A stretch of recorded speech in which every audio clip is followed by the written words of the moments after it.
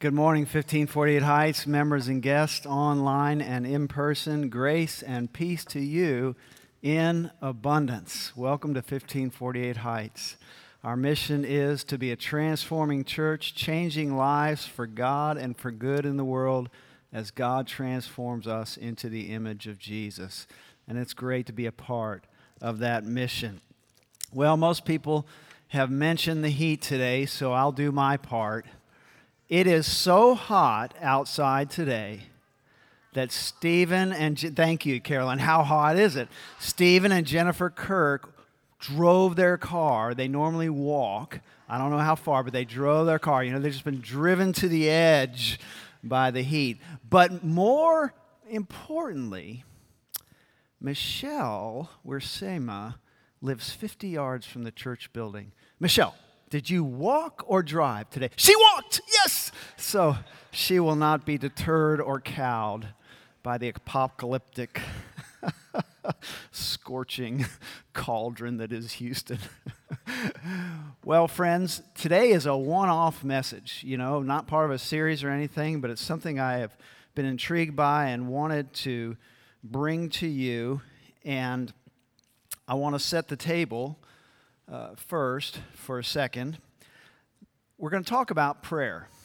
And let me just remind us, there are many types of prayer. There's prayers of confession, prayers of thanksgiving, prayers of adulation, and there's prayers of petition, asking, supplication, if you will. And I just make that point because we're going to talk about prayers of supplication today, asking God for what we want. But let's remember that that's not the only kind of praying we ought to do. So I read an article by a man named Greg Moore, who writes for desiringgod.org, in which he talks about C.S. Lewis's lecture, How Am I to Pray This Very Night? And I came across this article because our dear sister in Christ, Lena Corinth, sent it to me. Lena's a voracious reader. She has a very hungry faith, and she is always just seeking to grow spiritually. And she sends me a lot of stuff. A lot of stuff. She must think I like to read or something. But at any rate, if this message is helpful to you today, let us praise God together. And if it is not helpful to you, then let us blame Lena together, okay? So let me say first that prayer is a mystery. Prayer involves mystery. We cannot turn it into a formula. We cannot think that we are in control and we have it all figured out. For instance, Jesus says in Matthew 6, verse 8, do not pray like the Gentiles do. They heap up meaningless phrases and long words, thinking that will make them heard. But your Father knows what you need before you ask. Pray then in this way. Well, and then he gives us the Lord's Prayer. But if God knows what we need before we ask, then why ask? Okay, why ask? That's part of the mystery of prayer. And even though we're told God knows what we need before we ask, we are repeatedly encouraged and admonished and exhorted in the New Testament by Jesus and the apostles, pray, pray, pray, ask, ask, ask. Colossians chapter 4, verse 2, devote yourselves to prayer, keeping alert in it with thanksgiving. And Philippians 4, 6, do not be anxious about anything, but in everything, by prayer and supplication with thanksgiving, let your requests be made known to God. Ask, ask.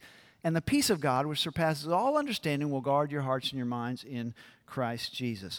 And so I want you to know I reject the theory by some that since God already knows what we need before we ask, we really only pray and ask for what it does to us. Okay? That's sort of how you wiggle out of this tension.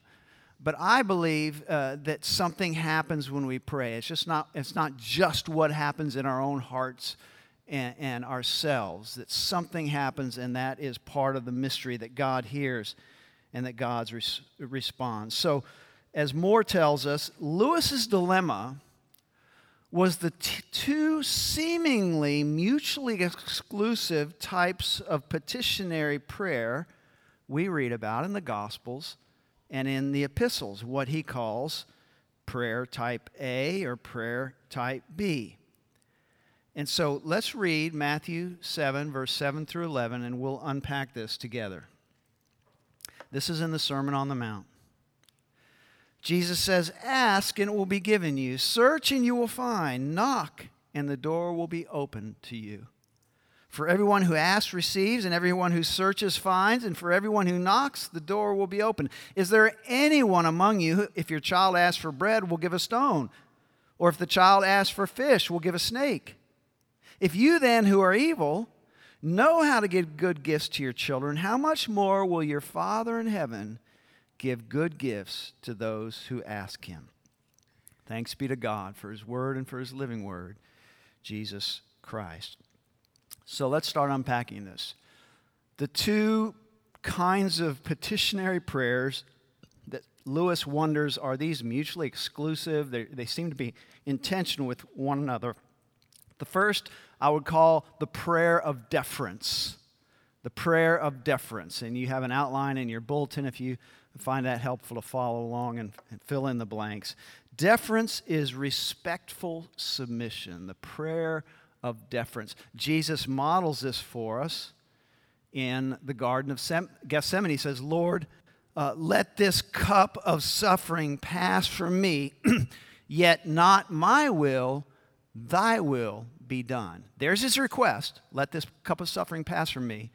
But the deference is, not my will, thy will be done. Jesus teaches this to us in the Lord's Prayer when he says, pray this way, "Our Father in heaven, hallowed be thy name. Thy kingdom come, thy will be done."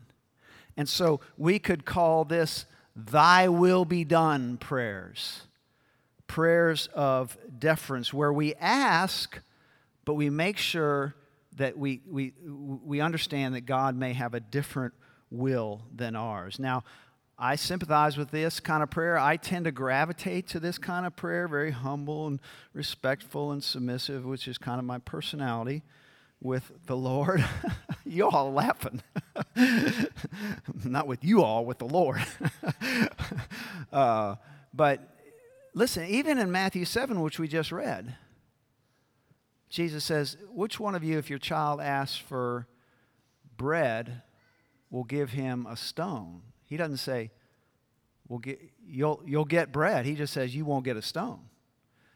Even Jesus there, it sort of implies that you won't necessarily get what you want, but you won't get a bad thing when you ask God. God loves you. He's going to give you a good thing, okay? And so these prayers of deference, "thy will be done," are pretty obvious. The second kind of petitionary prayer is the prayer of boldness. The prayer of boldness.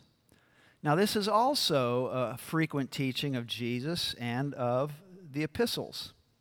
Let's read what Jesus says in Matthew chapter 21 when he and the disciples are walking past a fig tree, which we've read that he has cursed because it isn't doing its job and bearing figs. And the disciples exclaim at that, "Wow, look at that." And Jesus says, "Truly I tell you, if you have faith and do not doubt, not only will you do what has been done to the fig tree, but even if you say to this mountain, 'Be lifted up and thrown into the sea,' it will be done. Whatever you ask for in prayer with faith, you will receive." And so the prayer of boldness, we can call this "ask for whatever you wish" prayers. Ask for whatever you want prayers. Because this is what Jesus says in that instance. In fact, in John 15:7, Jesus says, "If you abide in me and my words abide in you, ask for whatever you wish, and it will be done for you." Now, certainly, these kinds of prayers taught by Jesus and in the epistles have led to some exaggerations at the least and abuses at the most. You know, the prosperity kind of gospel teachings, name it and claim it. Ask for it in faith, and you will receive it. That's a guarantee. And if you don't receive it, you don't have enough faith. Ask for with more faith. But you notice some of these prayers even have a little bit of a hedge. For instance, in John 15, verse 7, if you abide in me and my words abide in you, ask for whatever you wish and it will be done for you. You catch that little hedge? If you abide in me. If you abide in me. Many would point that out. Well, hold on. This isn't like a green light to just ask for whatever you want. Look at 1 John 5, verse 14 through 15 with me. And this is the boldness that we have in him, that if we ask anything according to his will, he hears us. And if we know that he hears us in whatever we ask, we know that we have obtained the requests made of him. This is like, if you've asked it and you know he's heard it, you can know that you will have what you've asked for. But go back one slide, David. Look at that if we ask anything according to his will. Well, what are the risks of praying virtually only one way? Either prayers of deference, leaning heavily into thy will be done, not mine, or prayers of boldness, whatever you wish for, I will give you, and counting on that. Well, the risk of praying too timidly or with too much deference is praying without faithful expectancy. Praying without faithful expectancy. This is part of the mystery of prayer. That when we pray with a kind of faithful expectancy, Lord, I know you are good. I know you want to bless me, and I know what I'm asking for is righteous and desirable, and I have this faithful expectancy that you are going to respond and answer what I've asked for. And so praying only prayers of deference can be a way of hiding and hedging our faith. One writer compares it to meeting Jesus on the water with a life jacket, you know. And then look at what James says in his epistle. Man, James is intense. Read this with me. If any of you is lacking in wisdom, ask God, who gives to all generously and ungrudgingly, and it will be given to you. But ask in faith, never doubting. For the one who doubts is like a wave of the sea, driven and tossed by the wind. For the doubter, being double-minded and unstable in every way, must not expect to receive anything from the Lord. And so James is saying there, basically, pray with great faithful expectancy and trust and confidence and conviction in what you're praying for. And this, believe it or not, has some currency to it. In Mark chapter 6, verse 5 through 6, we're told, and I've checked this many times, Mark's the only gospel that puts it in these words, that Jesus in a certain town was not able to do deeds of power because of their lack of faith. They really didn't bring any faithful expectancy to the table. And this is part of the mystery of prayer and of the whole faith dynamic. In Luke 18, Jesus even says, Luke tees up this parable. He says, Jesus taught this so that they would pray always and never lose heart. And Jesus says there was a widow who was demanding justice. She had been treated unjustly, and she was demanding justice from the judge, and she was pounding on his door, and the judge wasn't answering, but she pounded so long that the judge finally threw up his arms and said, look, I'm going to give you justice, not because I care about you, but you're so darn persistent. And there is something about that faithful expectancy and persistence that is part of the mystery of prayer. Now, let me speak a very intentional word. There are many who have dashed hopes, and they cannot pray prayers of boldness because they have been so crushed or disappointed in not receiving the answer they wanted. C.S. Lewis says, every war, every famine or plague, almost every deathbed is the monument to a petition that was not granted. 30 years ago, when I was in seminary, we were up in Princeton, New Jersey. We had a friend, a couple in our Bible study group, and they had experienced every parent's nightmare. In the middle of the night, their only son at the time, their only child, 1.5 years old, had just stopped breathing. And they'd rushed him to the hospital and kept vigil, praying. Everybody, friends, family, praying. And the child never recovered consciousness. And my friend, in a later sermon about this, said he noticed on the medical chart, does not respond to deep pain. And so they had to, make the decision to disconnect the life-saving equipment. Can you imagine if someone had said to them, well, you obviously didn't pray with enough faith. You obviously didn't have the faith expectancy that would have moved God to save your child. That would be not only cruel, that would be blasphemous. And so, prayer is a mystery, and somehow faithful expectancy is part of that mystery. It brings something to the table, but let us not ever use it as a way of condemning anyone. We know the term PTSD, post-traumatic stress disorder. I think many Christians have post-traumatic prayer disorder. They have been let down to pray with all their heart for something and not receive it. But the risk of praying too timidly is praying without faithful expectancy. The risk of praying too assertively is praying without faithful humility. Praying without faithful humility, treating God as a sort of divine Santa Claus. God, here's what I want. You've told me that if I pray for it, you will give it to me. Here's what I want. It's like the kid on Santa's lap in the mall. How many of your kids have ever said, Santa, I'd like this and this and this and this and this, but only if you think it's good. No, they don't do it. And for many Christians, prayer is petition only. Really, the only kind of prayer these Christians do is to ask God for something. And that's why prayer is much more than petition. And somehow that grounds our petition.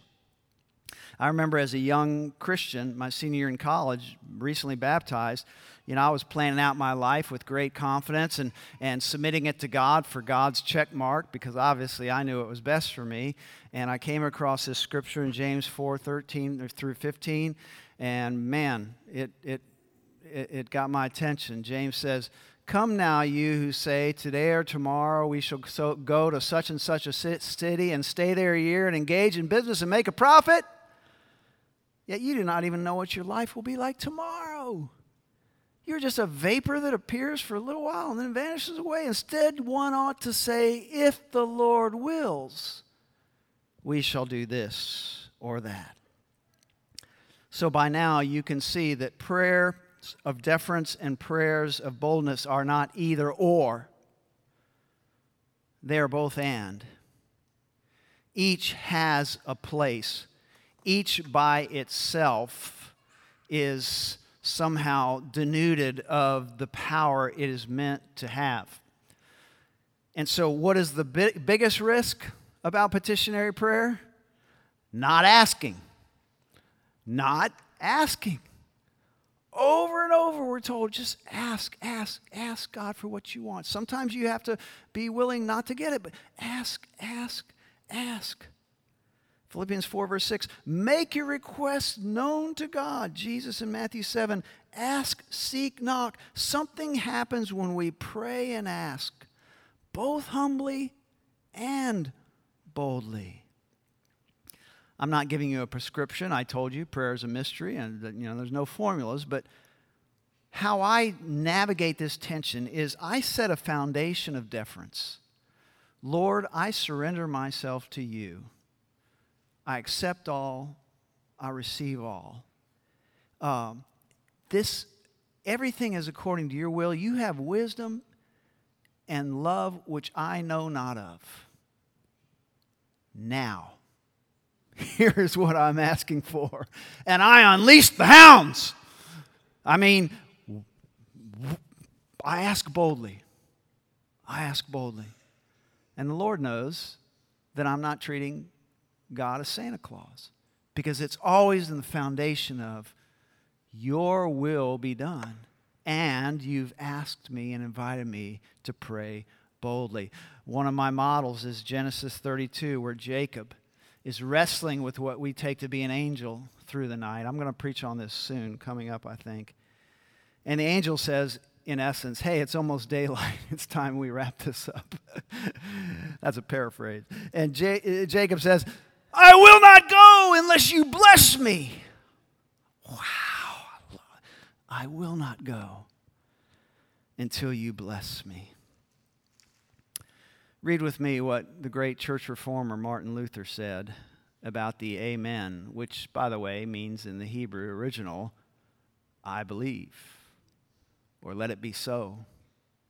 Mark this, that you must always speak the amen firmly. Never doubt that God in His mercy will surely hear you and say yes to your prayers. Never think that you are kneeling or standing alone. Rather, think that the whole of Christendom, all devout Christians, are standing there beside you, and you are standing among them in a common united petition which God cannot disdain. Do not leave your prayer without having said or thought, very well, God has heard my prayer. This I know as a certainty and a truth. That is what amen means.